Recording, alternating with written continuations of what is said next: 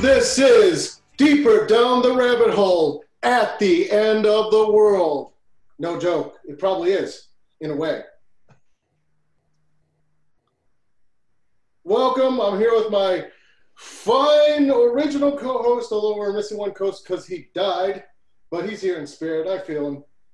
Alphonse. And then we're here with our good friend, Zach, who is the co-owner of the Wujizhen Wellness Center and Spiritual Performance Center.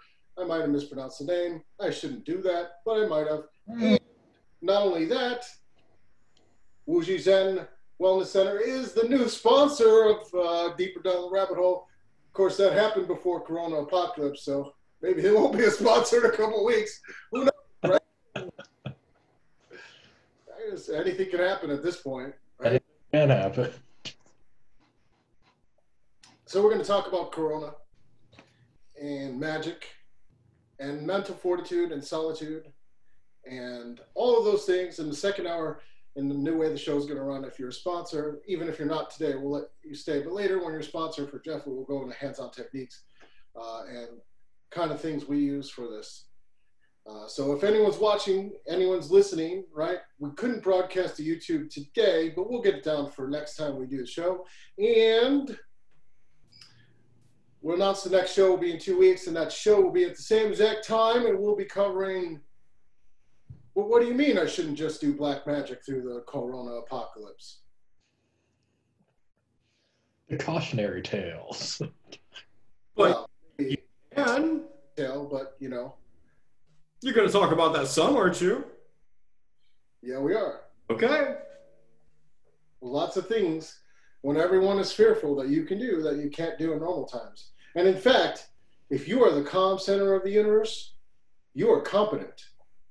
Where everyone else is like terrified, they will look and see only competency in you. And that's actually what we're going to talk about today, mental fortitude. Mental fortitude is the difference between getting groceries when there's nothing in the store and freaking out. Mm-hmm. A lot of people freaking out right now. Stop taking my teepee. I got them today, though. They took all the toilet paper. I took all the peanut butter creamer. Paper on the screen right there and be like, I got it right here. I got it today. I got the proof right here. The prop. You know that would have been you, Jason. Yeah, I also found a 40 pack of TP after I stole all the creamer. There you go. 2-ply. Did you get 2-ply? Got extra cushy with like 3-ply. 3-ply. Oh, that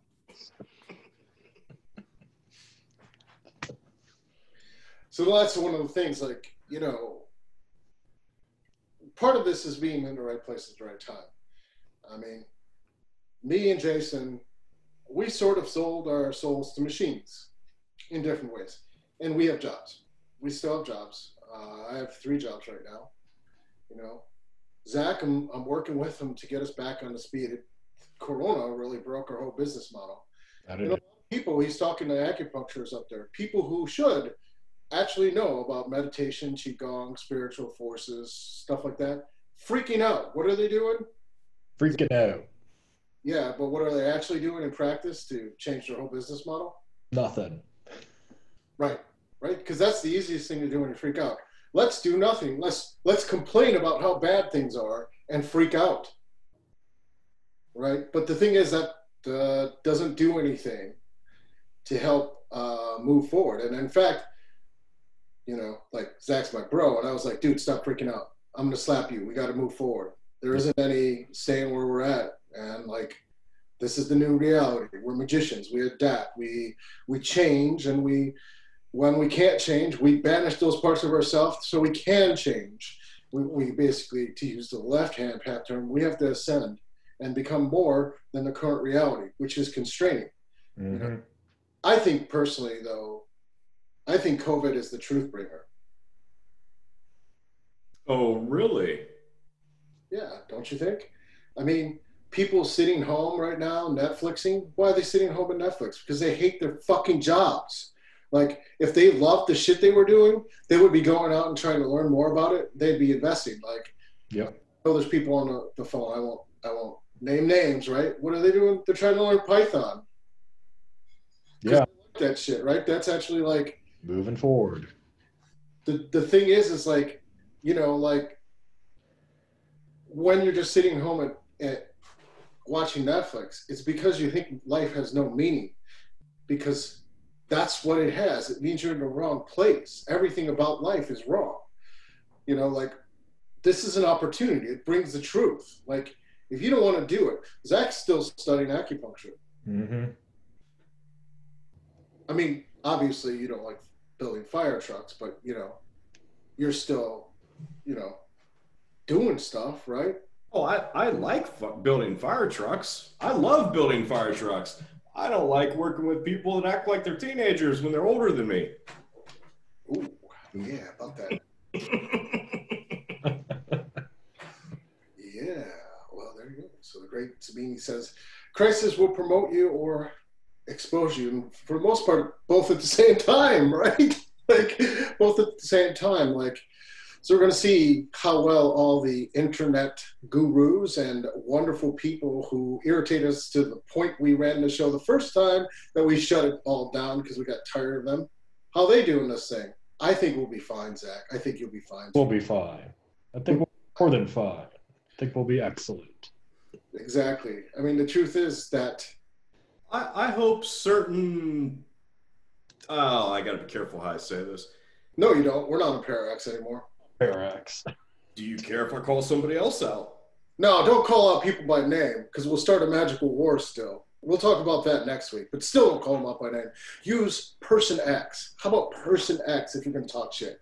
Person X, who talks a lot of shit publicly, kind of thinks this is all conspiratorial, and I really hope he gets the motherfucking virus and he finds out, but you know, whatever. It's enlightenment. I don't even know who you're talking about that thinks this is conspiratorial, that is such a hater. Oh, I don't even know. Just a batshit chaos magician that gives chaos magicians a bad name. No big deal. I have no fucking idea. That's okay. We'll talk offline. I don't want to know, you know, because I have no idea. There's so many we could talk about in that way. I mean, But either way, look, here, you know, I know it's hard to tell, but the three of us, we're more introverted than extroverted, really, when it comes down to it. And when there's a lot of bullshit going on in the community, we'd rather withdraw and work on our own shit than be a part of it. Actually, we did withdraw. We left. We turned off the show. I got an MBA and started teaching data science, and then started helping Zach with his business, which had every intention of staying offline. It was an in-person business for acupuncture. We specifically got into it over and over and over about not doing anything on the internet because of the fact that that does not translate into business dollars on the ground. Like, internet businesses make internet money, and an in-person business does not in Toronto. Like, it doesn't really translate exactly right. That was what we actually did the metrics, like, and actually saw that this doesn't actually translate. The two businesses don't necessarily easily go from one aspect to the other.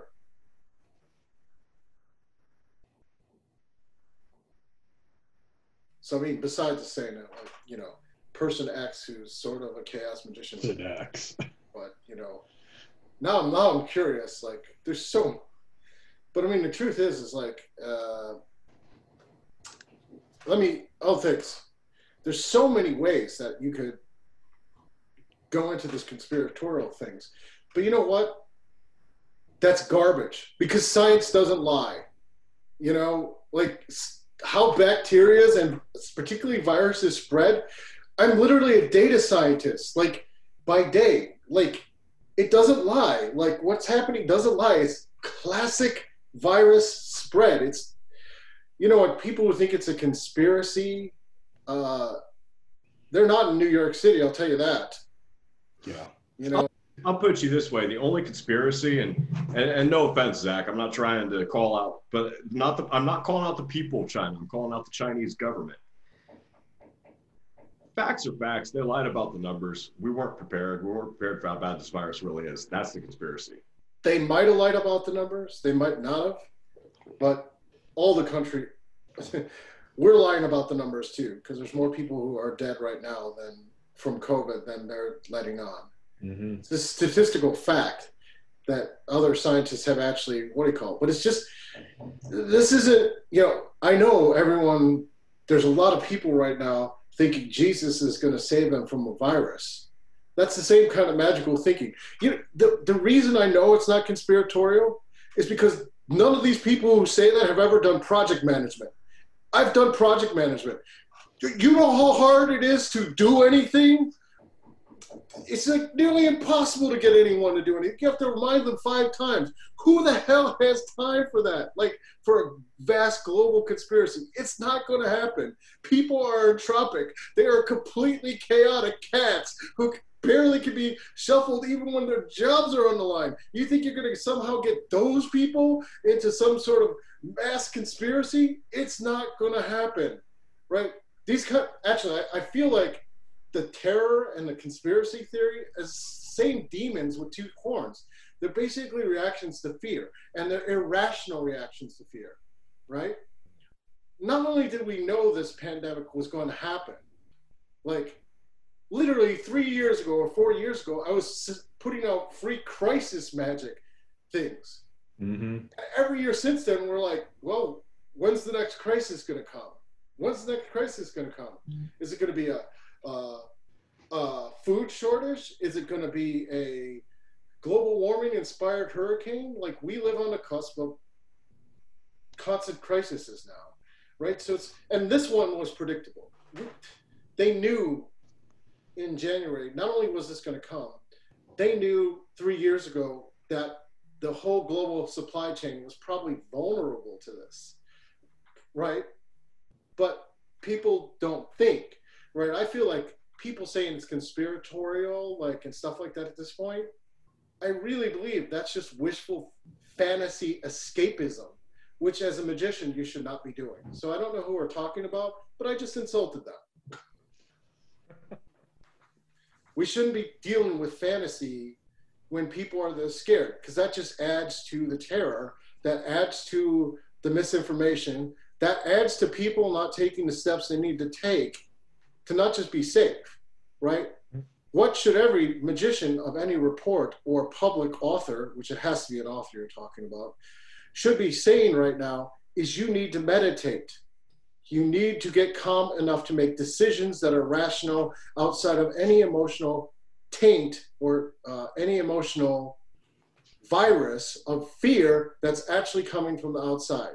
You might not be able to control the external situations of your magic and your personal life right now. Hell, you might not even have a job, right, as the way things are going. We're like at 30% unemployment in the States, but they won't admit that either. But you should be at least able to control yourself to make rational decisions. That has to be step one, right? This is literally like when you study Holocaust survivors, the difference between people who survived the Holocaust and not comes down to that first being able to, hey, can I stay calm even when there's a gun in my face so I don't piss off the Nazi guards? And second, which we'll talk about a little later, is do I have a vision for what is going to happen after this is over? Like, do I have a compelling vision? Like, I'm going to go back to baking, and maybe not in the same village, but I was a baker. Every story where people survive, they have those common things. Emotional control and a vision that could carry them through. Because they knew eventually every bad thing ends. Every good thing ends. And eventually what's left is whatever you create. So any magician who is a public figure out there, they should be saying exactly that kind of stuff, not this is a big government conspiracy. It's not. The science doesn't back that up. And they should be ashamed as an educated person, if they are educated, which I don't know. All I'm going to say, Fluffy Bunny, if you think Atlantis is real and the COVID-19 virus isn't, you're a dick and an idiot. leave it at that. You already tipped your hand on that one. But I totally agree with that, actually. And actually, like, more than anything, this is what I hate about the culture. All opinions aren't as equally as valid. There's no reason we should be discounting science for conspiracy theorists as occultists. Occultism by Aleister Crowley's measure was about will and change and using science and like being better than you were. And, you know, he talked about the whole true will and stuff. But what's the point if you're not doing that? If it's just ego masturbation, what is the point? Especially now that you had better be able to make changes. Right now, we're entering into a world where you as a shaman, as a magician, either can make the crops grow in your life or you can't. And if you can't, you learn how to do it or you get out, because it's just going to be escapism, and escapism nowadays will get you killed. Mm-hmm. Mm-hmm. We don't have time for garbage escapism, conspiracy theories anymore. You need to know how to apply pressure in the right way to actually make sure you're making every opportunity count, regardless of what it is. You know, I think the great Zamboni says, you know, there's a space in between that space, right? This is straight cognitive science. Like, you have the freedom is what you do in the space between stimulus and response, right? Right. Now, that gets into another thing we've talked about, which is branding, right? If branding is trumping what is in the public will, those companies and those people and those authors are going to go down in flames now. That's why I originally said COVID is a truth teller. It is a virus that is forcing the truth to be exposed.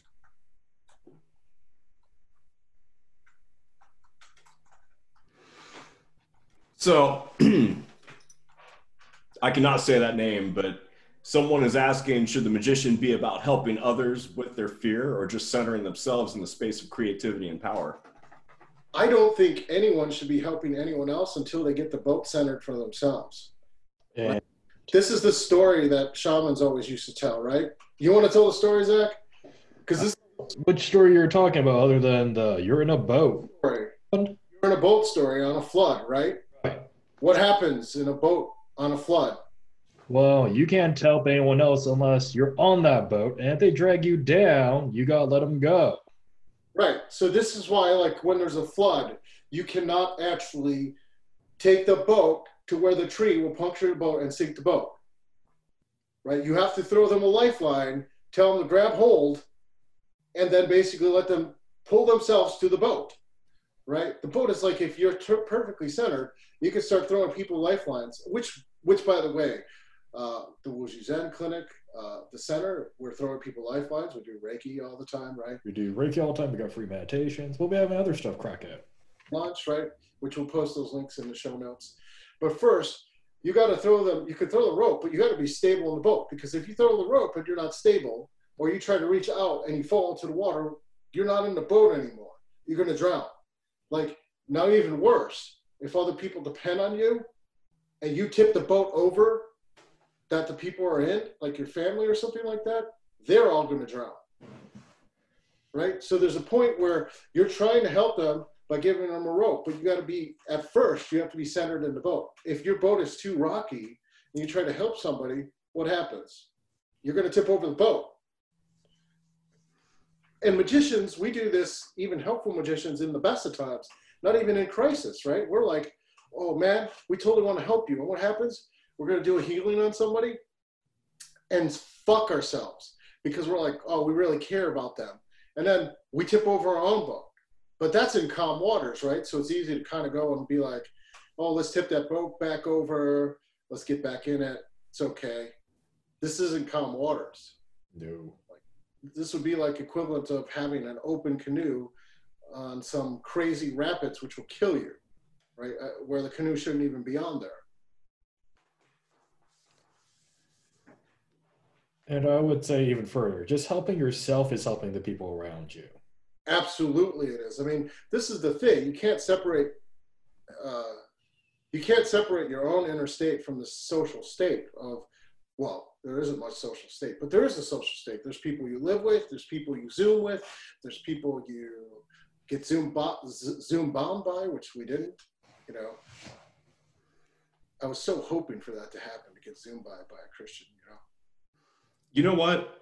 I'm going to take a step further and say take full advantage of the situation while you have the opportunity. If you're still employed and you got the money, I went house shopping this week. That's why there's bare walls back here, because I just moved. I got a great deal.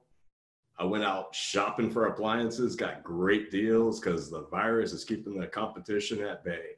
If your health is good and you got your shit in check, take full advantage of the situation for yourself. Well, within reason, dude, right? Like, Within reason, man. shouldn't be exposing yourself to actually potentially not being well. Like, although I had to buy a freezer, I got an okay deal on the freezer. I'm not ashamed or happy about the deal I got. But it's nice to have I agree with Rebecca there. You know, stay the fuck at home, man. Well, yeah, stay the fuck at home. You can do everything I did virtually, literally. I got what do you call? I got a freezer to get some, basically to have stockpiles of food, just in case. Because it's hard to know, right? Everyone's like, yeah, your supply lines will be perfect. It'll be fine. Ooh. Yeah, okay. Sure they will be. Sure they'll be fine. They might be fine. Hey, you know what? Workers get COVID. Certain states are already setting up checkpoints at the border. How do we know that certain states are even going to let trucks drive through in a week? We don't know. That's exactly it. Like, you don't actually know what the external situation is. Although, based on what you guys told me, and I don't remember, when I got possessed by Legba on New Year's Eve, I basically predicted this was going to happen. Yes, not that it was going to be this exact situation, but that there was going to be a situation. Well, that's pretty close enough. He literally said, you'll all be okay and fine, and everything around you will go to hell by what you said. He said that. You'll be okay. Not everyone in general is going to be okay, but you'll be okay. I mean, okay, that's a pretty good prophecy, Jason. I mean, exactly. I mean, to predict a global economic collapse again. What? I should have had bought in stocks then. Yes, and yes, the great Zamboni. Yes, if you have the money, buy the stocks while they're crashed. So when everything recovers in 3 months, I wouldn't buy the stocks yet. We're not done with the crash. This isn't close to where it's going to be at rock bottom. Okay. Well, okay. There you go. We're not done. Like, we're just starting. Those investors who are like buying the stocks right now, I think they're idiots. They don't know where this is going. Like, we haven't hit the unemployment numbers yet, and they haven't said boo to the goose about how many people didn't pay rent this month and how the banks are going to do it. And I guarantee that they're not talking about that for a reason. Because I guarantee you, I know the truth. Zach knows the truth because we have a business and we're not paying rent this month. And you know what? That's in Toronto. What do you think all the other businesses that are closed in the States are doing? They ain't paying either. Because they can't. Not only that, the government literally said you can't evict people right now. They'll work it out later. So a lot of people, 10 million, it's more like 15 million as of today, unemployment right now, overnight, that ain't the truth. That ain't the truth, right? This isn't predictable. So I would wait another 3 months before I started buying. And, well, there's my stock market prediction, right? I don't think I'm talking out of my butt. I'd wait another 3 months because we'll know the extent and damage, and then things will probably be a good deal for the companies that you think are going to survive this, which isn't going to be all the companies. So that little funny, it's the end of the world. No, we're not going to be the same after this. Nope. It started. I mean, Let me give you a small example, okay? Everybody bitches about the TSA. 9/11 brought you the TSA.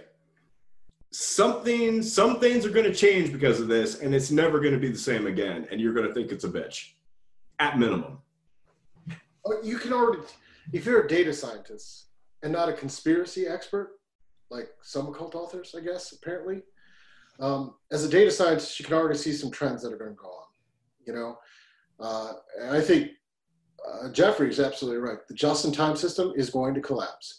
The just-in-time system, I actually know about this. We studied about it in the MBA program.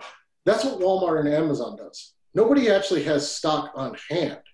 You order it, and they have logistics that work so fast that basically it goes from the factory in China. They kind of use analytics and computer science to predict how much things they should have. There's no extra inventory at any time. So it's called just-in-time inventory systems. That's our whole system is based on just-in-time. When this is over, my prediction is we will not be importing anything from China. Why? Because it's an excuse to do that. We're already seeing the Canadian-European connection. Canada's fine. That's why I'm going to move on as I possibly can. But we already see the U.S.-European system of trade breaking down. The U.S. and Chinese system of trade was already breaking down. The world we're entering into is going to look like, well, in a perverse sort of way, much more like 1950s than it does right now. But so you'll get what we're always asking for, Jason, except the devil's in the details there. Yep. But our economic system's probably going to look like 1950s. Sure, we'll get some manufacturing back. We'll get some of that back, but you won't be able to get some of the stuff for a good 10 years at least, right? It's going to take 4 to 5 years before companies can switch gears. Yes. China back to the United States. I'm gonna make another positive prediction though. I'm gonna say that the way I see things going, the way that we're seeing the service workers, how essential service workers actually are to our culture and our way of life, especially in a time of crisis, I think you're going to see some more unions develop over the next year. You probably will. Yeah. Although the worst prediction I can make right now is probably that certain presidents are going to win again. Yeah, because the competition sucks. That's the problem. I'm so convinced that that's going to happen that I want to go to Canada as soon as possible. Mm-hmm. And it's not so much, you know what, I could handle an authoritarian government. But, you know, when Camacho is a better president than the one you have, you're in trouble. I don't mind a dictator if he's a smart one. Oh, right. We're going to get the hate mail from that comment. It's not even going to be you who gets us the hate mail this time, Jason. It's going to be me from that comment. I just agreed with you. I said I don't mind a dictator if he's smart.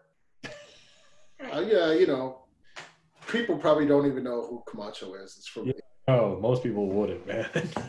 Idiocracy, the movie that was a comedy that became a prophecy that is now a documentary. The Prophecy movie. No, it's not prophecy anymore. It's really a documentary at this point. It's what plants crave. Oh.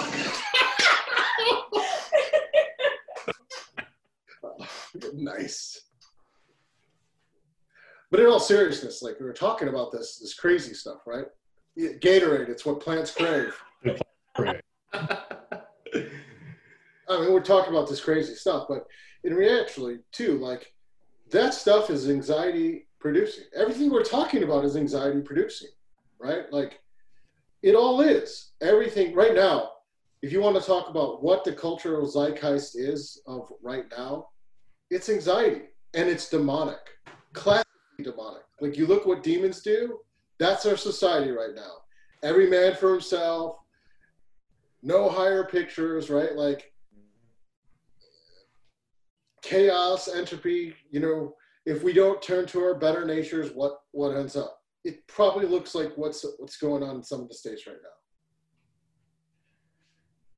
You know, like, I don't know how many people I saw in the forest ignoring the 6 foot distance thing. And I was literally in the park I was not going to get out of my car. I was literally going to sit in my car and follow the protocol and just sit and look at the stream from the car, right? That was my plan. There was no parking.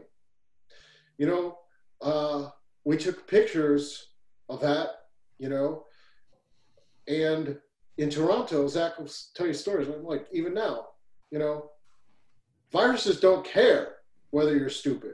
In fact, they like it when you're stupid, but they're not intelligent. Absolutely. I mean, I have a hiking trail right by my place, and there's a narrow path in it. I saw at least 10, 20 people walking beside each other. At that point, idiocracy is the rule. Well, I mean, at this point, I was, you know, so initially we're talking about how I truly believe COVID is the truth teller right now, you know, and some of the thing is, like, a lot of people were marinating in anxiety right now. Like, I think Edmund said that, you know, right? Self-destruction was already going on. The only difference that happened with COVID was when there's no meaning, there's no self-destruction, all of that, people were already, there was no meaning to most people's lives, right? So if there's no meaning, how are you going to have any reserves, right? So that's the first thing. It's like, okay, well, you've got some time. You could separate all that stuff out. You could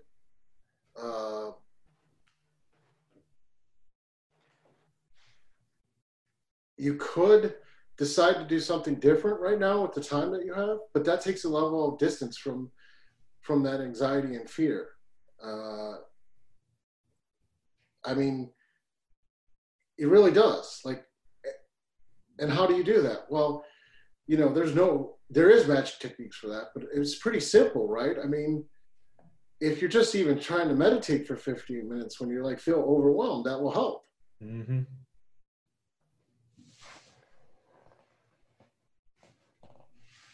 I mean, it isn't like, you know, if you're home not working, well, what's a better thing to do? Well, for a lot of people, it's kind of try to numb all that, right? But another thing to do is realize there's fundamental flaws that COVID is revealing in your life.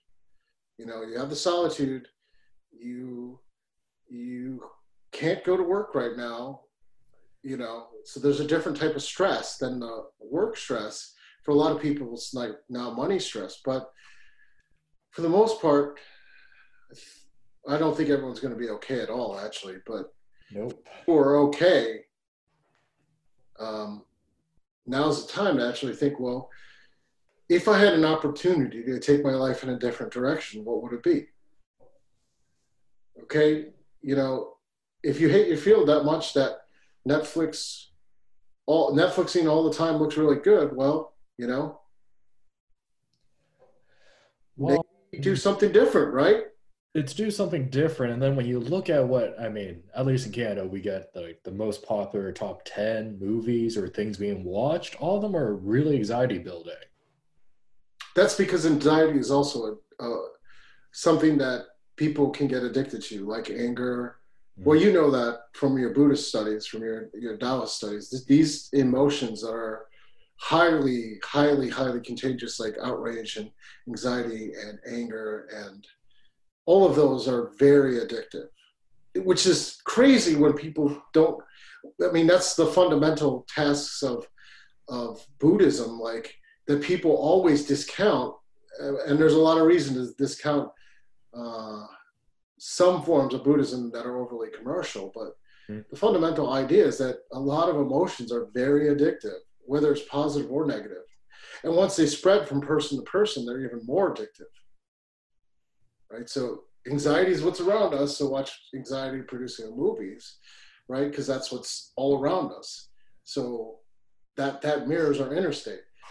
And that gets to what we're talking about, right? If you're mirroring your inner state to what everyone else is doing, what are you going to end up where you're going?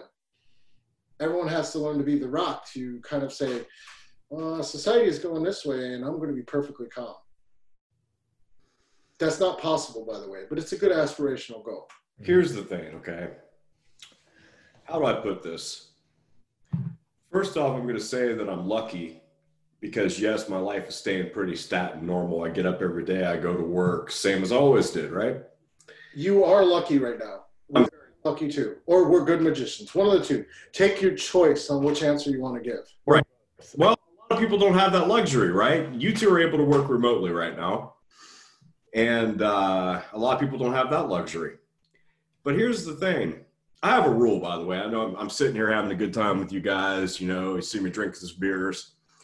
I have a rule. I don't drink unless I'm in a good mood. If I'm in a bad mood, I don't touch it. I don't use alcohol to numb pain or anxiety or fear. Seriously, what Andrea was saying about the 5 minutes of meditation, start somewhere. Try to work that shit up to 20 minutes, half an hour meditation daily if you can. You got the time right now. If you're at home working remote, you cut out your commute every day, right? First of all, dude, I want to correct you on this point. What?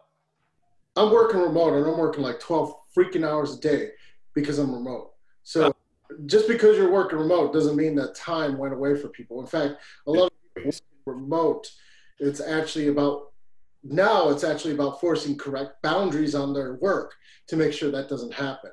And I'm trying to do that magically and physically. Like, okay, let's touch base on that for a moment. About which thing? Yeah, we could hear you. He cut out. I couldn't hear him. Sorry about that. Okay. So your work is pushing you extra hard because of the situation.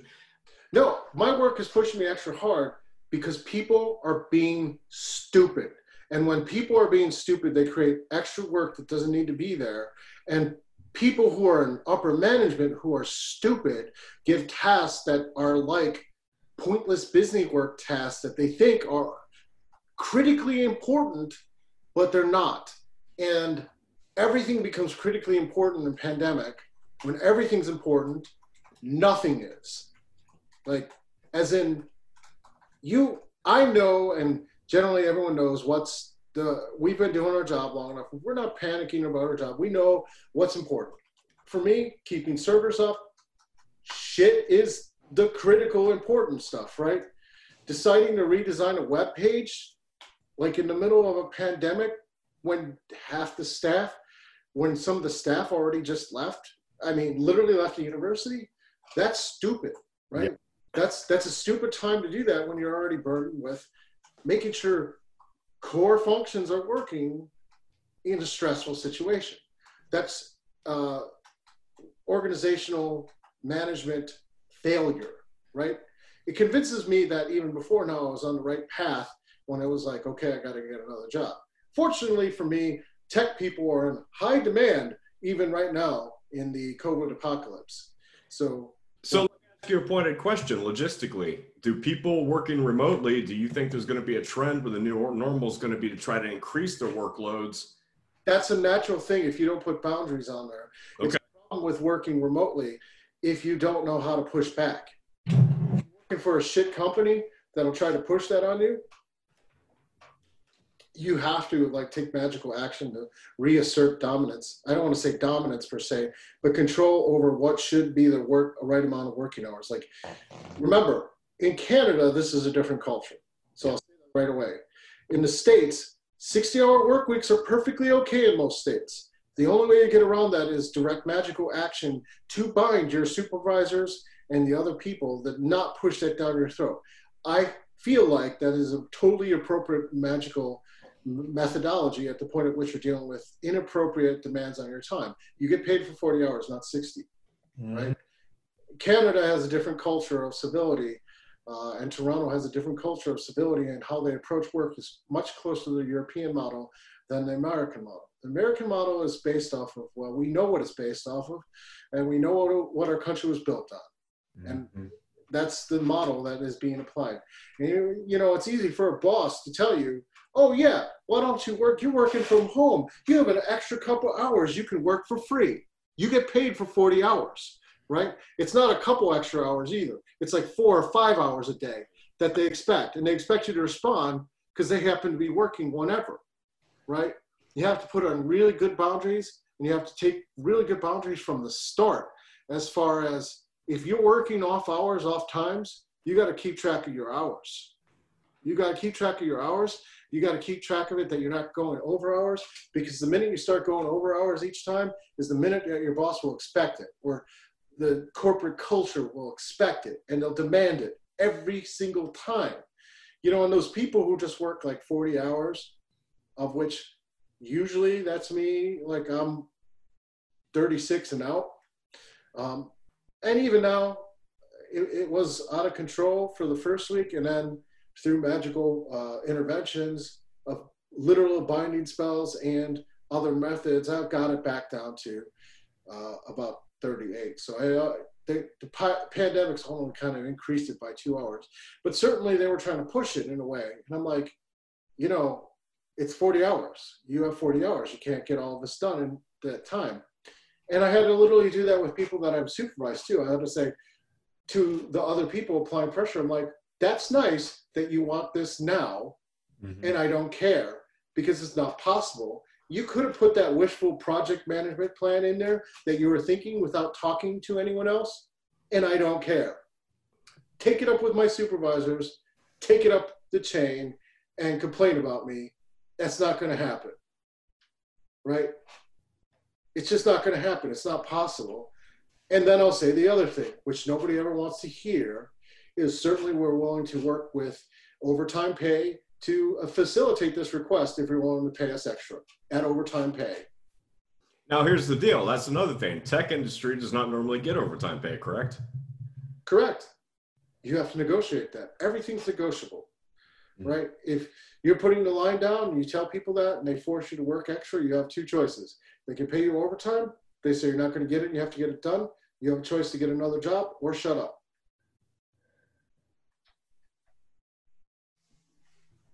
The only thing that we have going for us in tech is, more often than not, you can do that for about 2 weeks before somebody can get another job.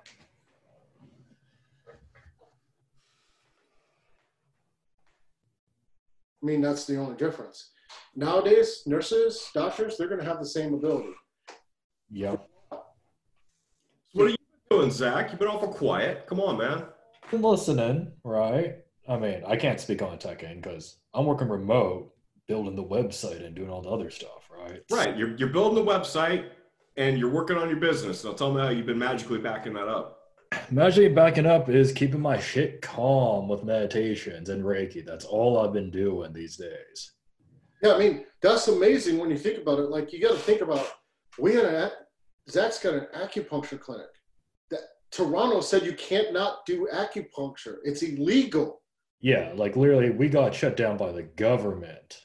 Right. So if he's staying completely calm to make some rational decisions, you know what his friends said about what we've been doing so far? They're amazed. They're like, wow, you're like right on the money. You're rolling out this stuff left, right, and center, like new products that are totally virtual.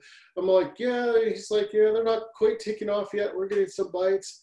But they're amazed that even anything's getting done. Yeah, I mean, a lot of my friends have been noticing that. They're like, you're cracking out stuff. Like, we're seeing posts all the time, and we're seeing this stuff. I'm like, yeah, we've been working on this when we can. I mean, you come on and join those free meditations every weekday because that helps, right? Come in for what time are those free meditations, Zach? They're 12 to 12:40. And how do I get access to them, Zach? Well, you get them on the registration page if you go to wujishuan.ca/meditation. You need to spell that, Zach, because some people won't be able to read. They'll only get the audio. So it's wujixuan.ca/meditation. How much did it cost, Zach? Free. Come on, all you work from home motherfuckers. Take up the offer. Actually, there's parts of the shapeshifting class in that meditation too. It's not just a meditation. It's really an advanced set of advanced Qigong techniques. Yeah, it's like what Jeffrey said. We overcome COVID by putting out new products while we were in the crisis. Be one of us. That's going to be our marketing line, I think. Our marketing line. Okay, so let me tell you guys something. First off, nothing we say is medical advice. Nothing we say about magic or meditation or any kind of energy work is medical advice because, you know, legal shit.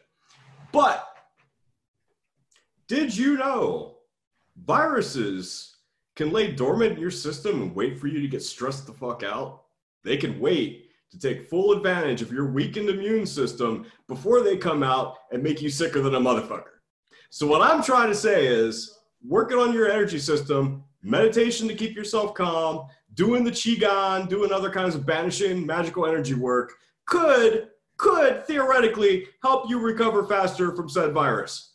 Actually, that's not a theoretical. That's actually a statistically proven thing via medical science. So we can actually say that meditation and stress release techniques and, in fact, Qigong, and, well, when we could formally do it in our acupuncture, all have proven to boost immune system. So it's not actually a claim that's not backed up. It's backed up by Chinese literature, scientific literature. Of course, they don't do that literature in the United States, but there is some in Canada and some in Europe that's backing up that Tai Chi, Qigong, and meditation techniques boost the immune system in a practical way, which directly means that if you follow the stats, and what that actually means is that if you get infected with COVID, it's more likely you'll survive if you have some of those tools. That's just a fact. The more ways that you can boost your immune system is that. That's not saying our meditation will boost your immune system. That's saying meditation in general has this effect across the board. Qigong has this effect across the board. Tai Chi movement has this effect, boosting up. The great Zamboni. He says the research is backing that up in the U.S. as well as now. The U.S. is far behind in studying this kind of stuff, actually, for a lot of political reasons, probably. But as far as our legal team is concerned, nothing we're saying is medical advice. We're not giving you medical advice, but medical advice says if you meditate, it probably will help. Good job on the disclaimer. Good job on the disclaimer. Like, you know, I mean, the fact is like, that should just make sense. And this seems like such a simple thing. And it is such a simple thing. And, you know, I've written articles and I've kind of went off on the meditation as corporate is another slave device technique being used out of its original context. No one talks about Buddhist meditation styles as co-opted. They only complain when me, who's basically got a black great-grandmother, does voodoo. Then they complain, you know, or you, whose great-grandfather was black. Whose grandfather was black, whose father was half black, who has direct lineages back to Africa. You know what? You racist pieces of shit. Okay, we're gonna mute him now. Muting Zach Jason for a little bit. Time out, Jason. Time out. Time out. I need to admin you. Time out. Okay, I'm muting him now. Jeez, dude, damn. Hold on. Can you hear me? Am I back? Yeah.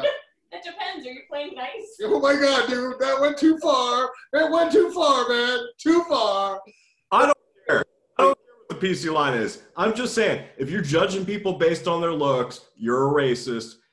And I'm just saying, Stuff, dude. we are Americans, and we need to work together. Okay, fair. It's the biggest thing. We need to work together, but no one really says about how meditation, its original context and how it's been co-opted by corporations. No one talks about this. Like, meditation was not so you could be more productive for somebody else. Mm-hmm. Meditation's original purpose was so you'd be a better killer. Yep. That's the original purpose. Because if you could act without thinking, you could act without clouded emotions, your speed of reaction time as a samurai or ninja or any of those types of things, which much, much, much faster. That's the original purpose of meditation. When you think too much, you fail to act. When you fail to act, you die. Yep.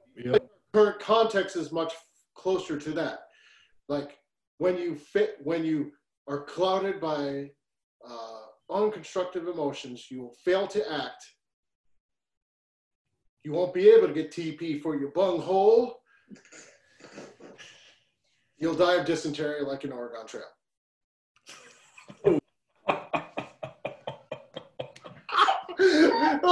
Like, Get back to the Apple IIe. I know, I was an old school nerd joke. Like, it was totally an old school nerd joke. Old school. Old school. You know, you can look up Oregon Trail. We should put this in the show notes. You can look at Oregon Trail online for free and play the whole game through. All totally online. You link in the description because I want that shit. Literally. I'm disappointed. No terrible black magicians. Well, Jeffrey, you're apparently not in Mr. Coyden's newsletter. That's all I'll say to that. Shots fired. Oh, shit, man. I should shut up now, right? Here's the thing. We're probably going to talk a little bit next. In two weeks, we'll talk a little bit about why we kind of agree with EA. Yeah, we fully agree on that. And, I mean, the sad thing is, like, he's actually saying that. He's not wrong. Yeah. Like, this is a good time to use black magic in a constructive way. Yep. He is self-destructing right now. Like, so he is actually saying stuff like, well, maybe it's time you overthrow your own masters and corporate overlords. He's not going to ever say throw over all the corporate overlords because, like, that's not his stick. It's all about becoming a self-god. But there's a whole current there for a lot of black magicians that actually look at it. They're saying those kind of things. That was true in the left-hand path before this started. It's true now, too. But what are you going to replace it with is my answer to that. Like, okay, so you're destroying things. Great. That's almost the topic for next week. Exactly. Like, so great. You're going to destroy stuff. What's left? Well, right. And even the entropic side of things, I mean, I've had more success on that going on those routes these days. That's the easy magic right now. Yeah, that's the easy magic. I mean, no one wants to admit that that's the easy magic right now. That's what we're going to talk about next week. Like, not next week, but in 2 weeks. So the show's going to be every 2 weeks. That's how we're going to run it. We promised the second hour to have actual real techniques, and we're 15 minutes into the second hour. Yes. So, Well, we're technically right on time because we got started about 15 minutes late, right? That's correct. So, right, correct. So we're out of time. So we should move into real techniques, right? yes. And hopefully we can offend too many people already. Some people already left, so we probably did offend them. Did people leave? Oh, yeah. Probably. We probably offended people. If we offended you, we're sorry. No, we're not. No, we're not. Yeah. Offend people a little bit. But some of the things I want to answer the question about the job things. And I have an answer based on data. And the sad thing about my answer to what jobs will be after COVID are the same answer that was there before, right? Like, all COVID has done is reveal the truth of where we are going. I'm going to say, when I talk to high school students now, I literally was spending time 2 summers ago talking to kids in, how old were they? They were young. Yeah, they were pretty little. Convincing them to go into computer science. Teaching the kids, I think I might have converted a couple of the little girls to be developers. Nice. I know, I thought I was pretty impressed. Because any subject you can think of, if you have some coding background now, you are going to be able to probably maintain a job. Data science, computer programming, these skills can be combined with almost anything and actually move forward. It's also clear, like, if you're a doctor or nurse, you're not going to go anywhere for a while, right? Mm-hmm. Medicine, it's good. If you're a store clerk at Giant Eagle, I would be really concerned about my job in a year. If I was a store clerk at Gap or someplace like that, the technology is already there to eliminate those jobs. It's going to happen now faster. That's what's already happening. If I was a factory worker, a robot doesn't get sick with COVID. I would start actually thinking that. if I'm making experiences for people of some sort that they can enjoy, or otherwise helps them, or otherwise trains them, that's where the job's going to be at. Between machine herding, medicine, and creating experiences for people. And if you can keep that mindset in mind, even in Zoom, if you can create an experience for people, people will come to people will start coming to that. Right now, everything's screwed up and then no one can afford anything, but they will start looking for experiences that are meaningful, that they can go to and that are worthwhile. I mean, so part of some of that, you know, is storytelling. Some of that is thinking about how you create experiences, right? Like, this isn't like just like every field can create experiences. It's not like that's just showable, right? It's not just showbiz, right? We're creating an experience right now for people in our interaction. It's kind of humorous or on and off, but it's an experience. People either like it or they don't. But it's still an experience. We're creating an experience for people. You know, when we do the Reiki, that we actually have virtual community Reiki, which Zach can go over the time in a second. Yep. We're creating a healing experience for people that creates change. That's the experience. Computers don't do that well. And if we could do it in person, we do it in person because it's an experience that they'll remember. And they'll seek it out. I'm talking about both online and in person. Like, it's not good enough anymore to be, it's not good enough to just do what you're doing. You have to create an experience. So in person, like if you're a restaurant, we all know the restaurants that succeed are not the ones that necessarily have the best food. They're not the ones necessarily that are the cheapest. They're the ones that people talk about. That's about creating experiences. Whether it's virtual or in person, it's going to be the same thing. You have to create experiences. Otherwise, if you're not creating experiences, you're dead in the water. There's information everywhere. If people can just get what you have with no flair, with no experience, it's already been automated. The information's already there on the internet. It's just the same as being a service worker at McDonald's or Giant Eagle. People are going to want virtual experiences that are unique, that bring out the X factor in people, that show what's different about them. That's, people will say authentic experiences. That's probably the wrong thing. It's just experiences that maybe you can't get otherwise. You know, like when you go to a virtual Reiki with Zach, we actually do the Reiki. That's an experience. Like, it's not an evergreen thing, right? It's not something that people ever can just, they can't just listen to a video and get that, right? The experience is partially a spiritual experience, it's partially a meditation, but it's certainly not replicable. It's only then. It's, you know, it's virtual, but we're doing the magic. Everyone who's come so far knows that ain't like fake. We ain't faking it. We're doing it. That's an experience. Eventually it'll take off, right? That's the kind of thing that's where the future is for most jobs. Like, it's some sort of experience. Like, and that's the opposite of, even in service industry, what most people are paid to do right now, right? If you're bagging clerks, what are you based on? You're based on your efficiency, on how fast you get people through the line. But even studies of people in store clerks, they will go to one particular store clerk who always says, "How you doing, Joe? It's good to see you again today," because of experience. Yep. There could be 20 lines of machines. They'll go to the one person, ignore everyone else, go to the one person that they know who say, "How you doing today, Joe?" Just that.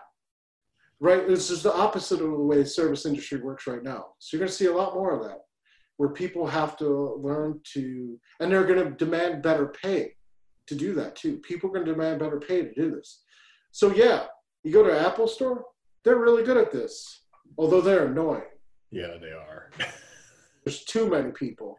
too many people trying to provide an experience for you. Like, you really can't walk 5 steps without getting to a damn employee trying to give you an experience of the store. That's a little too much for me. Mm-hmm. But they do this well for most people. I'm just cynical that I think it's too much, you know. But they are giving experience. What are they giving you experience with? You walk in the store, they're like, hey, how you doing? What's your name? Oh, good to meet you, right? That's why Apple has the single most value per retail store of any company ever right now, or they used to before COVID, because they've gotten this experience down. All that's just going to accelerate, whether it's online, whether it's not. You know what I'm saying? Oh, Jeffrey, man.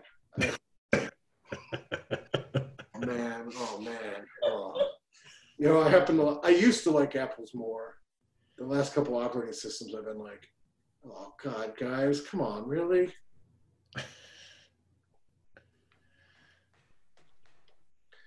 See. I'm trying to convince my girl to give up the Apple tax. We'll see. The reason I keep buying Apples is because what I tried to do with the last computer is I think I'm like Jeffrey. Like, I know enough to be too dangerous, and I literally got a computer that would have been awesome. And I got to the total that was more than a fully loaded iMac Retina. I know I have a problem, and I better just keep buying Apples until such point as I know how to put together computers in a way that those numbers start adding up fast. Because I know what to get the best, and only the best will do. I just need to stop. Okay, I'm just going to get Apple because I don't want to think about this because this is so crazy.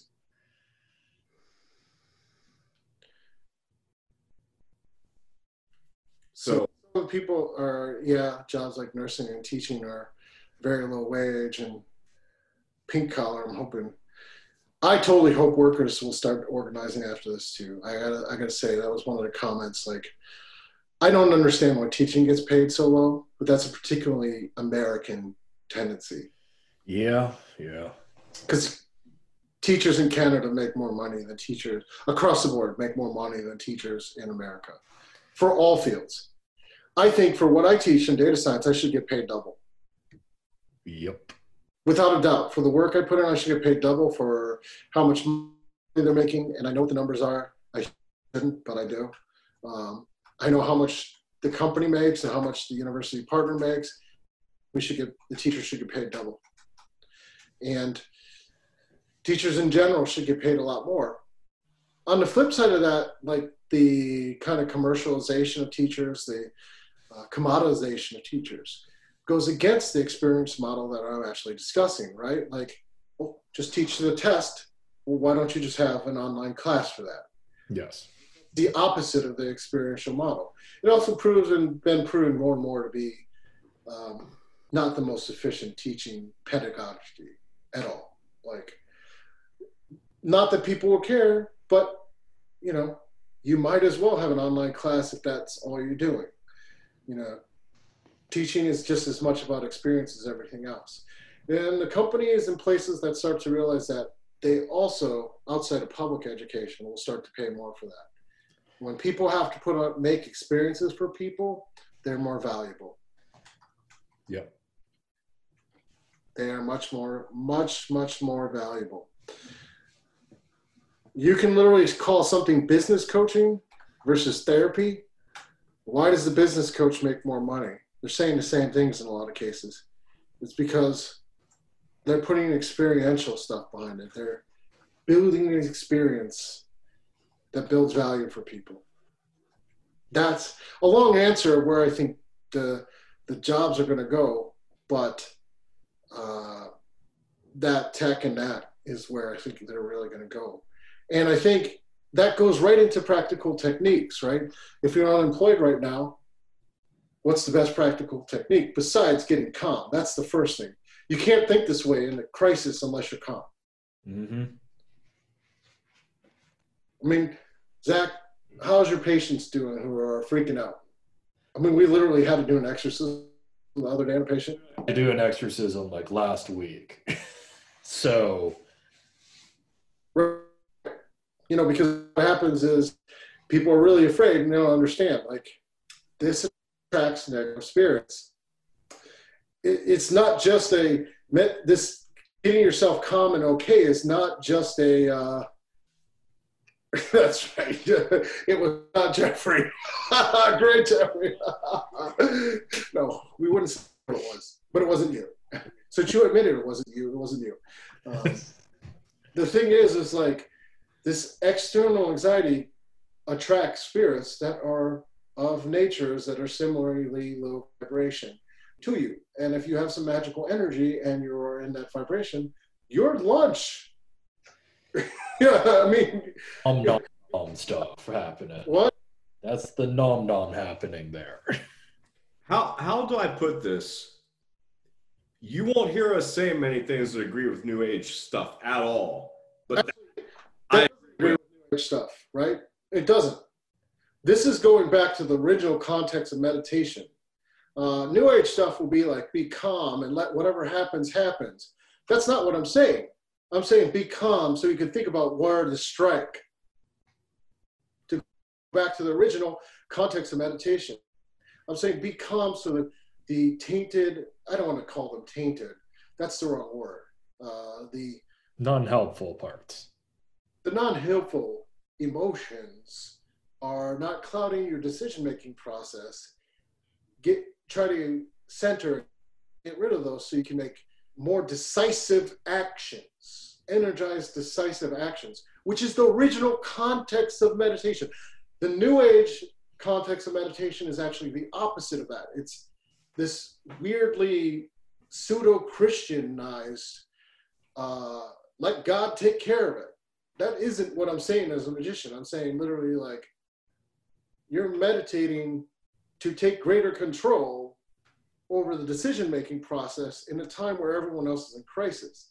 Literally the original context of meditation, right? The original purpose to be able to strike faster and more decisively on the correct paths, not necessarily just kumbaya, right? And cultures that actually like focus on meditation, they're very warlike cultures, or they've had really screwed up civil wars. Right, right. And one of the things that we learn in Qigong is that the best Qigongs come out of civil wars out of China. Yes, I mean, I was teaching that to the class. I was like, we're going through the history. The most screwed up Qigongs are in the civil wars, and they are the most practical. The ones you get in peacetime are basically look good and lose weight.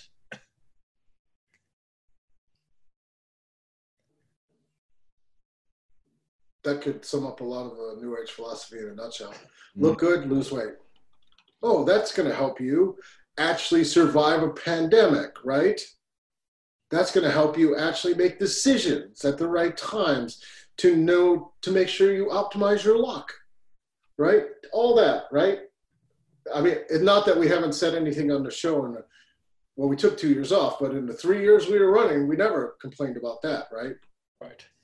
So if you needed toilet paper and you went to 2 stores, which I did today, and saw absolutely bare shelves all the way down the aisle, would you panic? Would you sit in your car and cry? Would you think, oh my God, how am I going to wipe my butthole? People did that. Well, I didn't panic. I didn't panic. I didn't freak out. What was that? What was that, Andrea? You went to the 3rd store. Right. But I made a good strategic choice because I stayed calm about where was the most likely place to actually have toilet paper. Exactly. I mean, that's in practice what it is. But like, now we're going to get in a situation where even resources are very, very, very, very, very thin, right? Like, so we have to ask other questions, like, what should you buy? What shouldn't you buy? Right? Depends a lot on your resources and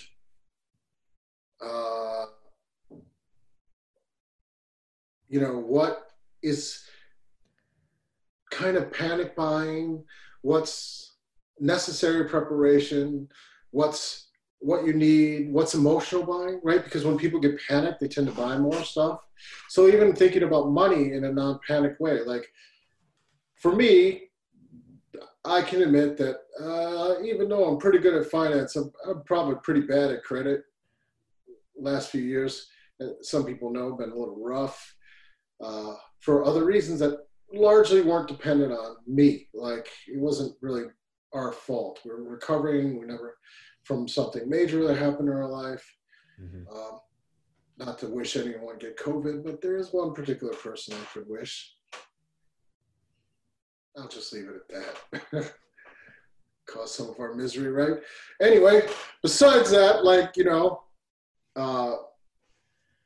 but still, like, if you're thinking about it, most mortgages, if you have any federal mortgages, if you're in money trouble right now, if you did the research, guess what? If you could be calm enough to do the research instead of freak out about the money, you can pretty much put off your mortgage payment if you have any federal U.S.-backed mortgage for a year right now. Yep. The car companies told us when we called them in a calm, collected voice, we're not even going to care for 3 months. Mm-hmm. So you could freak out about the money situation, right? Or you could calmly call people and say, well, what's actually going on to get what your options are. That's the difference. That's decisively looking at what is available to you versus what is going on versus, you know, the panic. If you're panicking, you're not acting. Mm-hmm. If you're stressed to the point that you can't act, you can't make decisions. Yeah, that's all true, right? It's all true, right? If you're just purchasing stuff right now to make yourself feel better, that's the same as being panicked, right? It's the same exact thing. It's just a different way of doing it. Like, you get what I'm saying, right? Well, yeah. And it's looking at, like, what is the most reasonable thing? It's like, even tonight, I have canned food I could eat. But knowing that there's still delivery food happening, I bought a lot of KFC. I could freeze that for the next few days, if not weeks. You know that's bioengineered chicken, right? Don't worry about it. It's all good. If it gets me through the next few months, man, I don't care. Nice. Second bit of hate-filled mail to Zach Lee, straight from Deeper Down Express, hate mail. Hate mail. Boom. Actually, it would be boom when I'm actually doing that on Zoom. So there you go. One of the things, though, we give some simple techniques to actually help people actually do this. Some of them are very simple. I think we laugh about it as chaos magicians when I was previously known as a chaos magician, even though I'm still pretty much at heart still a chaos magician, but the internet's so stupid I refuse to call myself a chaos magician anymore because other chaos magicians have whack job conspiracy theories. I'll just leave it at that. You know, one of the things we used to do, like to end all rituals, was to laugh out loud. Well, from a Qigong point of view, as a practical technique, this is awesome for a lot of reasons. First, laughter is a yang type of exercise. That was your cue. Yes, I know. Medical doctor in any other country besides Canada? But Canada. I mean, yes, laughter is a yang being expansive type of energy, so it gets you out of your head, neutralizes anything negative, which would be viewed in this point as yin. Works your immunity just by doing the action of that, and I think scientifically even it stimulates what? It's serotonin that then does cell growth. Something along those lines. All those things. The way I recommend to do it, besides laughing out loud, just to laugh out loud, we worked out a specific thing for convocation that I thought between me and Zach worked the best. Yep. Basically, to put your feet on the floor, you know, take a few breaths in and out, no matter how stressed you are, then laugh out loud. But try to stay perfectly still, right? This becomes impossible when you're laughing out loud to stay perfectly still as you start getting into it. At the point at which you start moving, you've gotten enough yang energy. Like that means when you lose control of your body like that, it means you filled up your body with energy and you're good to go. Right? Zach, does it sound about right? Yeah, I mean, the standing still is an artificial construct that you've imposed on yourself as a metric. So by standing still, you're already on a subconscious and even body metaphor level saying, all right, I'm going to start still and screw these limitations. Right. And the point at which is if you laugh and you get to the point that your body starts moving, I mean, your chest is going to move, but like you'll know, you'll start twitching and stuff. It means you have so much energy in your system that your body is starting to move to dispel the energy. That's what laughter does. That's actually a good thing. That's a good time to stop. That's when you come back to center and go, okay. You'll know you'll have much more energy when you do that right from the start. Like, Sure, and you've taken a lot of oxygen too, so that's going to last for a long time. right. So this is faster than you think. It's like 2 or 3 minutes at the most. If you go further than that, you can certainly do that. That'll build up the serotonin. That'll build up a whole bunch of hormones. But from an energy point of view, the more you're going to move and you're going to laugh, that's just expelling energy. So it doesn't collect any extra energy in your system, but it will collect some extra hormones.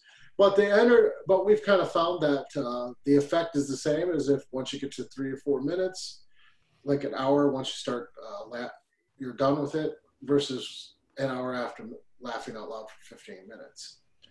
Yeah, and that's going to last as a high all day. It's not like, you do it for a bit and then it's just going to wear off in a few hours. No, we found talking to people, and even in our own experience, you got a whole day high. If that takes you 24 hours and you got to reset that for another 5 minutes and 24 hours, that's a good return. Yeah, that's a pretty solid return on investment. That's a real solid return on investment. I recommend that particular exercise is really good to do in conjunction with like more what would be considered classical yin exercises, right? Like, so it's great to do that and then sit perfectly still. Like you'll be energized, you'll be awake, and then try to find your lower dantian, which we can walk through in a second. We can do the meditation right now that we do every day. You want to run through it? Sure. We'll do this, right? So the laughter out loud, once we do laughter, we're going to end the show on that, because why? Banished by laughter is an appropriate thing to do for deeper down the rabbit hole. Yep. So, I mean, let's jump through this lower dantian meditation.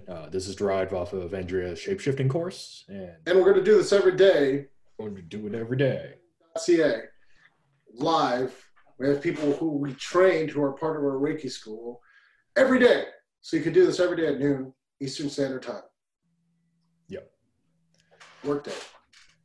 So everyone, let's start off with positioning. Feet on the ground, getting comfortable. Right. From there, just take a nice deep breath and relax yourself. All right. If you're noticing any tension in the body, just do the best you can just to relax and breathe into the area. We're just trying to get into the most, as I would say, mushy, wet towel-like feeling of feeling heavy in the body. Placing your hands on the abdomen, so to kind of reference check if your hands are actually moving, that's good. It means you're taking deep abdominal diaphragmatic breaths, which will help stimulate the relaxation. And just do a quick check-in with yourself. So how are you actually doing today? That's actually something important. In the crisis points that we're in, a lot of us don't even ask that. So I'm actually saying, like, are you stressed? Are you sad? What's actually happening with you? All right. And from there, taking the time to actually, you're listening to our radio show. So giving yourself the props and saying, good job, you're going to be doing a quick exercise to change your life. And you're going to be doing this every day too. So with that, giving yourself some kind words, giving yourself some compassion and self-love, saying, I'm awesome for even just listening to the radio show and doing this exercise. From there, you'll take your index finger to your pinky Drop it down right beneath your belly button, wherever your pinky lands. That is your anatomical center of gravity. From there, bring your mind's focus right to where your pinky is and go slightly behind the pinky into your belly, into the skin area, right behind the finger. Breathe and let yourself focus a little bit. Now, imagine that there's a line between your pinky and your tailbone. There's a straight line there. Imagine going into your body, into the pelvic cavity, 1 to 2 inches. It's a little bit different for everyone. There's a different sensation. Could be warmth, could be a density difference, could be a temperature difference, such as coolness. But you'll know when you hit it. It's going to feel like a bell, possibly, when you do. And you're going to feel like everything just hyper focuses and connects and sinks in. Everyone's a little bit different on how far it is. It could be 1 inch, could be 2 inches, could be in a range of anywhere between that. But when you hit it, it should feel like your belly and your whole body connect up, like on a live wire. From there, this meditation is just you breathing into that one area that feels like a live wire. So, let's do 2 minutes of this. Of just breathing into your center, lower dantian. Oh, that's just bad radio, man. 2 minutes of silence. 2 minutes of silence, fine. We could reduce it. Oh, yeah, feels good. Yeah, feel the power. Can I just keep doing this for 2 minutes? Yeah, you could keep doing that for We actually run music behind it. We run music behind this. It's very soothing. Yeah. That's the basic exercise. But if we did 2 minutes of radio silence, I got this radio silence, yo. turn over in his grave and come and slap us for being such a radio host. Literally, I could almost feel him slapping me right now. Silence is better than Jason's commentary, though. What? Welcome to the Jason Remix. Calms your soul. Or relieves his constipation. I'm not quite sure. Oh, relieves his constipation. I'll deeper down rabbit hole. Jason, the turd banishing. That is something you can also do with these exercises. No, please don't Not get on the can, swifty dude. up in the floor. Just don't do it. Just don't. Don't. But that's a simple technique. Before I was like bad radio edit, like 2 minutes of radio silence. We're not going to do that. Oh, got the technique. You got the technique. Yeah, exactly. And that we're going to do. We do that every day, and we run through. We have pretty soothing music that we legally acquired. We actually bought the music, and we're on that every day from 12 to it's about 12:35 or so.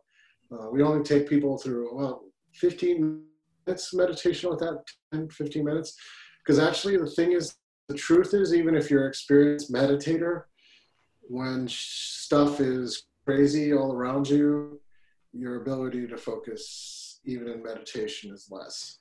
Mm-hmm. So it's like, even if you could have meditated maybe 2 hours or an hour before, you're stressed out about jobs or other stuff like that, 10 minutes is enough time. And you might be surprised how much less time that it's comfortable to actually do the meditation, because the worries start to come in, right? And that's just natural. That's just how it is, Why is the smiling Jason there? Just there? I just feel good today. Keep on going. Oh, really? I feel good today. I got my new house. What do I have to feel good about? To hell with this. Damn.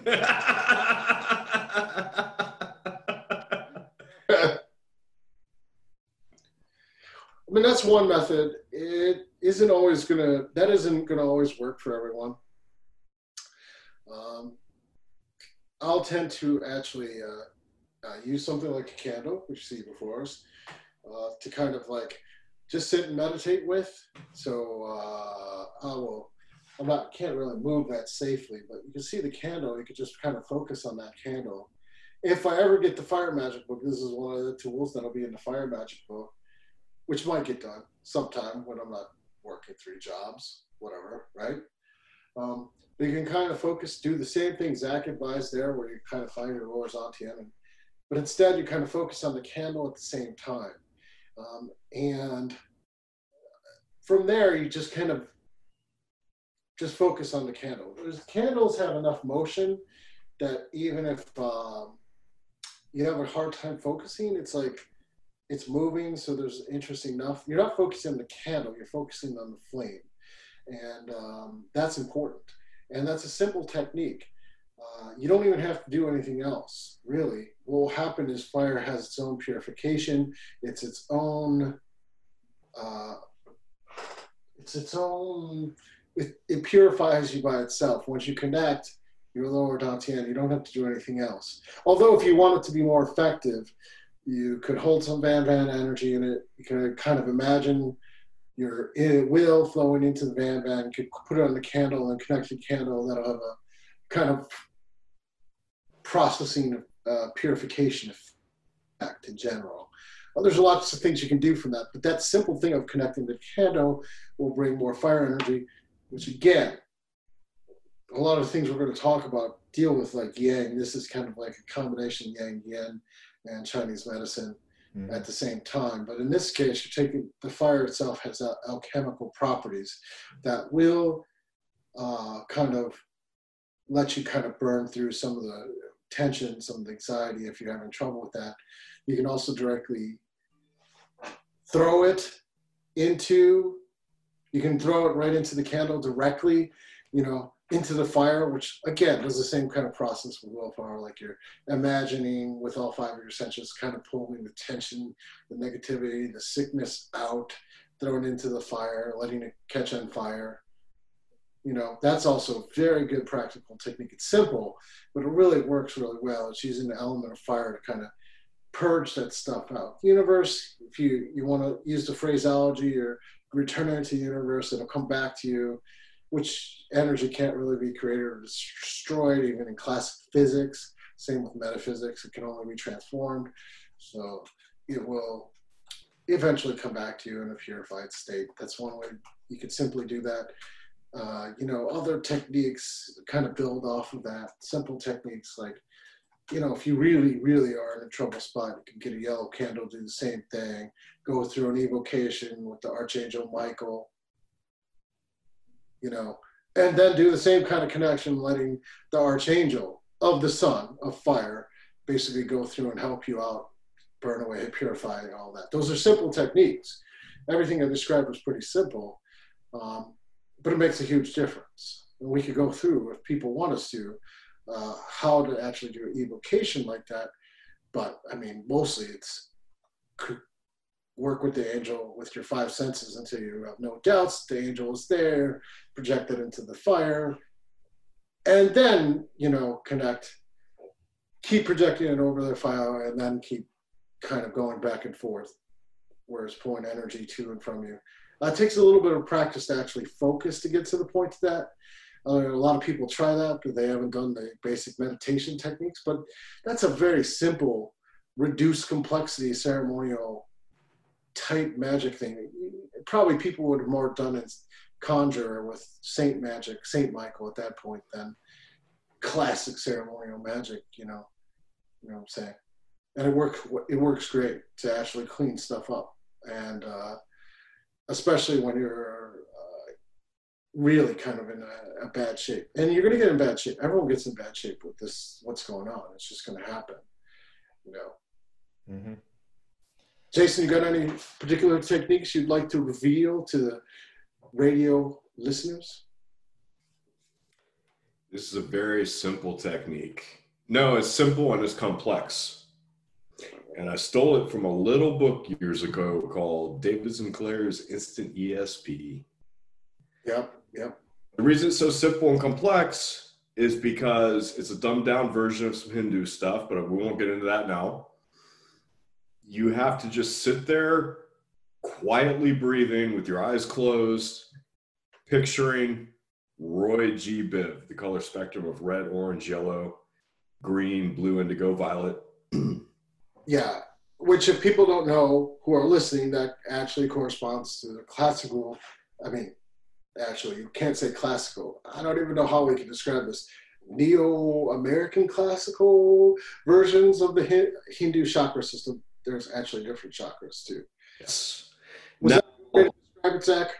Hmm? Was that a way to describe it? Neo-classical American and American British from the Beatles. So okay. Well, the reason it's both simple and complex is because it sounds simple, but when you're sitting there with your mind, with your eyes closed, trying to picture each individual color in your head, it takes time and it takes effort, and eventually you're going to get it, but you have to practice it dedicatedly before you get it. It's pretty simple too. Like, he's not kidding. The hard part of that is you have to literally be in.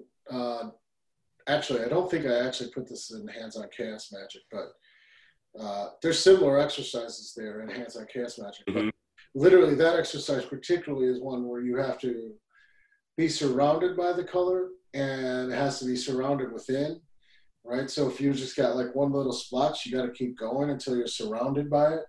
And it turns out the mechanics of that is if you are surrounded by that, you're in that vibration, which also activates the chakra. So that's a simple chakra cleansing and banishing that actually, once you get it down, you can do it probably in about 3 minutes. But the first time it takes longer than you think, because you're not supposed to move past one until you Yes.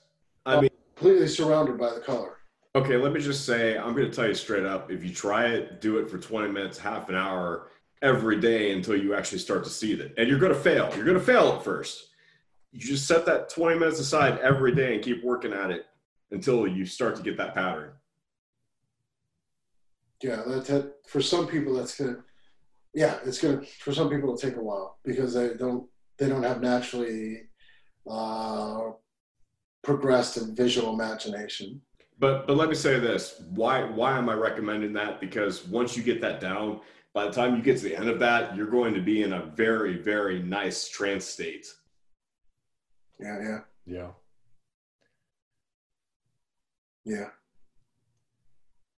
Because you're gonna also it's gonna open all your chakras up too, like all the classic neoclassic chakras, and that's basically going to be also progressively driving you deeper into trance, because if you can visualize the colors and ignore everything else, you're not focused on the external world anymore. Mm-hmm. Which is basically Oh, I got to answer this question. Yvonne, what is the difference between violet and indigo? I picture a dark violet then a light violet. And then I take it a step further to white after that. That's, it's like dark purple, light purple, white. There you go. That's the best advice I can give you there. Although I don't necessarily think it matters that much. Right? I mean, it matters, but it doesn't. It's more like the progression that matters. And the metaphor as you're going through, and what those colors mean as you're going through the vibration. Right? It's supposed to be like you're becoming more spiritual in that last step, which is the third eye to crowd meditation. And at that point, it's kind of like, I mean, it could be anything. What is the color of spirit at that point? Yeah. I mean, really, what is the color of spirit at that point? Does spirit have a color, or is it something that you can't describe anymore, right?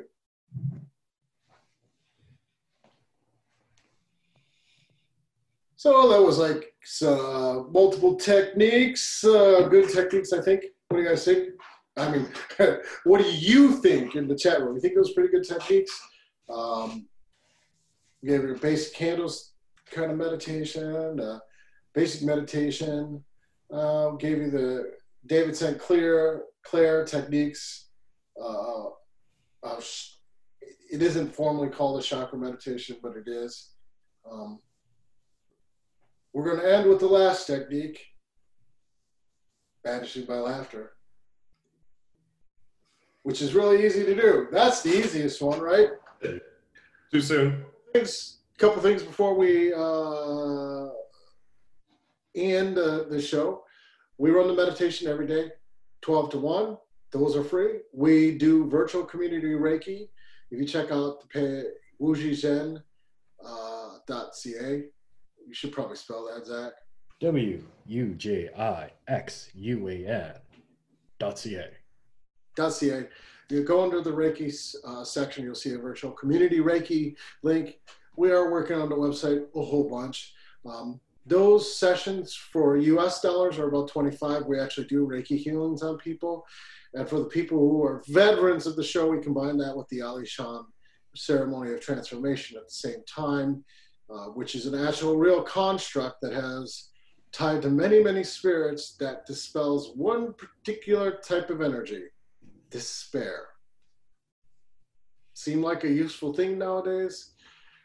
That's all part of the virtual community Reiki out of Wujizhen. Wujizhen is Deeper Down's sponsor now, for now. We'll see what happens a week from now, right? But we're going to start launching other virtual products, back going into divinations between Zach, me, and Rebecca. We're also going to be offering coaching. In case people don't realize, I have a master's degree in business and a pretty effective business coach. And we're going to start talking about where, instead of just going with the flow, as it were, which is the common parlance, how to stand out and do something different, which will be the flow after you follow some of the tools that we're talking about. It just takes a little time. And then also we're going to start in conjunction with us, because it'll be us, running rituals every 2 weeks. That is going to come up very soon. Live rituals, full rituals. In fact, if you haven't been noticing, my Facebook, personal Facebook, not author account, got banned because we posted a Baphomet ritual, which I'm still upset about. Like, why? Over Baphomet, somebody reported me as being a terrorist. Jerks. Well, at least the Sufi phrase, if you haven't made 1,000 enemies, you haven't really lived, right? But anyway, we're going to start doing rituals every 2 weeks. We're still trying to work out which rituals we're going to do when, but we're almost sure that first ritual will either be a Legba or Ganesh ritual, as is appropriate. Mm-hmm. It'll be one of the two. They're both here behind me. We don't know which one we're going to do. Either a road opener one way or another, and the second ritual will probably be a road opener of the other. Why would we might necessarily need road openers when the world's closing all the roads? Well, that's obvious. We're also going to be running micro rituals, other rituals, protection rituals, all kinds of stuff. Those rituals generally are going to be totally free just to attend. And if people want us to light a candle and with their name on it, we will have a sponsorship program. So that is like some of the sponsorship that you guys said. Next week, we're going to broadcast this out to Zoom. But if you want to get on the Zoom and ask us questions like you did this week, which we already got a couple people who were sponsors, thank you very much. Thank you. That we'll take your questions in line. And the second hour will be for the 10 sponsors at the Wujizhen, but we're still going to post a podcast on our Anchor, our new Anchors, Spotify podcast host. That's free. So we're going to post that every week. It's not going to be every week. We're going to do it every other week. Like for the lead sponsors, notice the alchemical themes. We're going to basically let you come in for the first hour and have chats. So it's only $5 for that, $10 for the full 2 hours where we start going over techniques. And in 2 weeks, I'll tell you, it'll justify the sponsorship right there, because we're going to go into how to manipulate, and in the second hour, manipulate and use terror as a magical fuel for positive means, of which there's a lot of terror right now that could be actually adapted. And unlike certain other occult authors, I actually give the beans because we appreciate you sponsoring us in a real way. Yep. We'll give you the goods. And I'll be honest about what the bad side of that is. There is a bad side, and it's not what you think. It's not what people think at all. So we'll definitely go over that. That's what we're going to cover in 2 weeks. What is 2 weeks from now, Zach? 2 weeks from now, let's see, that would be the 19th. 19th will be that show. We'll still be in COVID. We know that. And the first hour, we'll talk much more about curse work in the age of COVID, why negative magic works so much better, what the problems are of using negative magic, the practical problems of using negative magic. It's also not what you think of using negative magic when there's a pandemic or any kind of disaster. It isn't what you think. In practice, it isn't the karmic backlash or stuff like that. There are problems, though. And mostly it comes down to a lot of magicians not having enough discipline to do this, or they get out of control. But we'll cover that in 2 weeks. And we covered the website. We covered the rituals. What else we got going on, Zach? Anything else?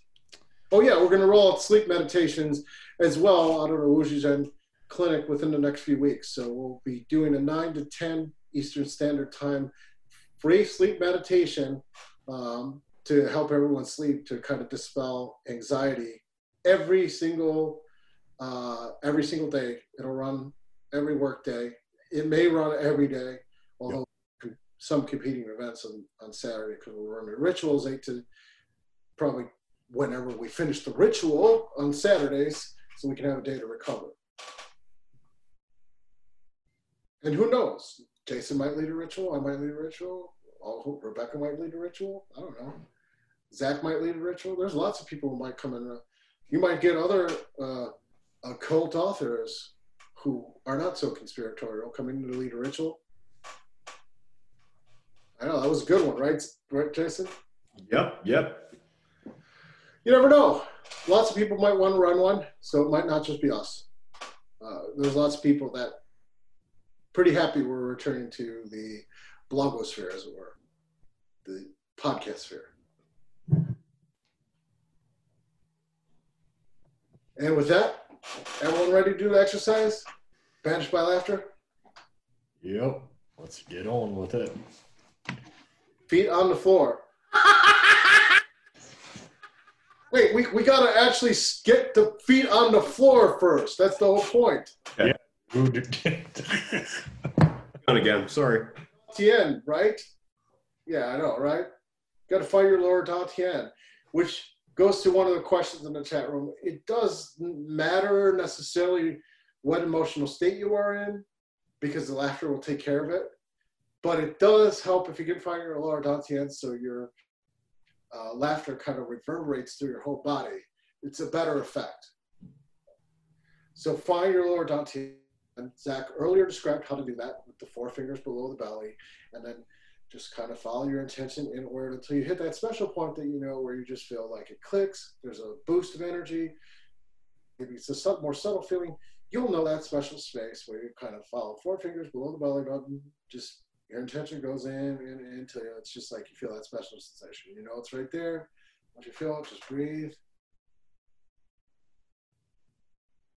Take a deep breath in. Exhale, and then laugh.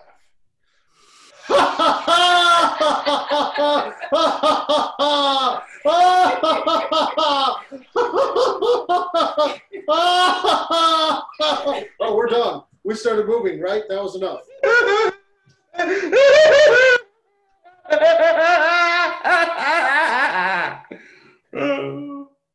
my God. See, you couldn't even stop. Welcome back. This has been an episode of Deeper Down the Rabbit Hole, and stay safe and healthy in our current new reality.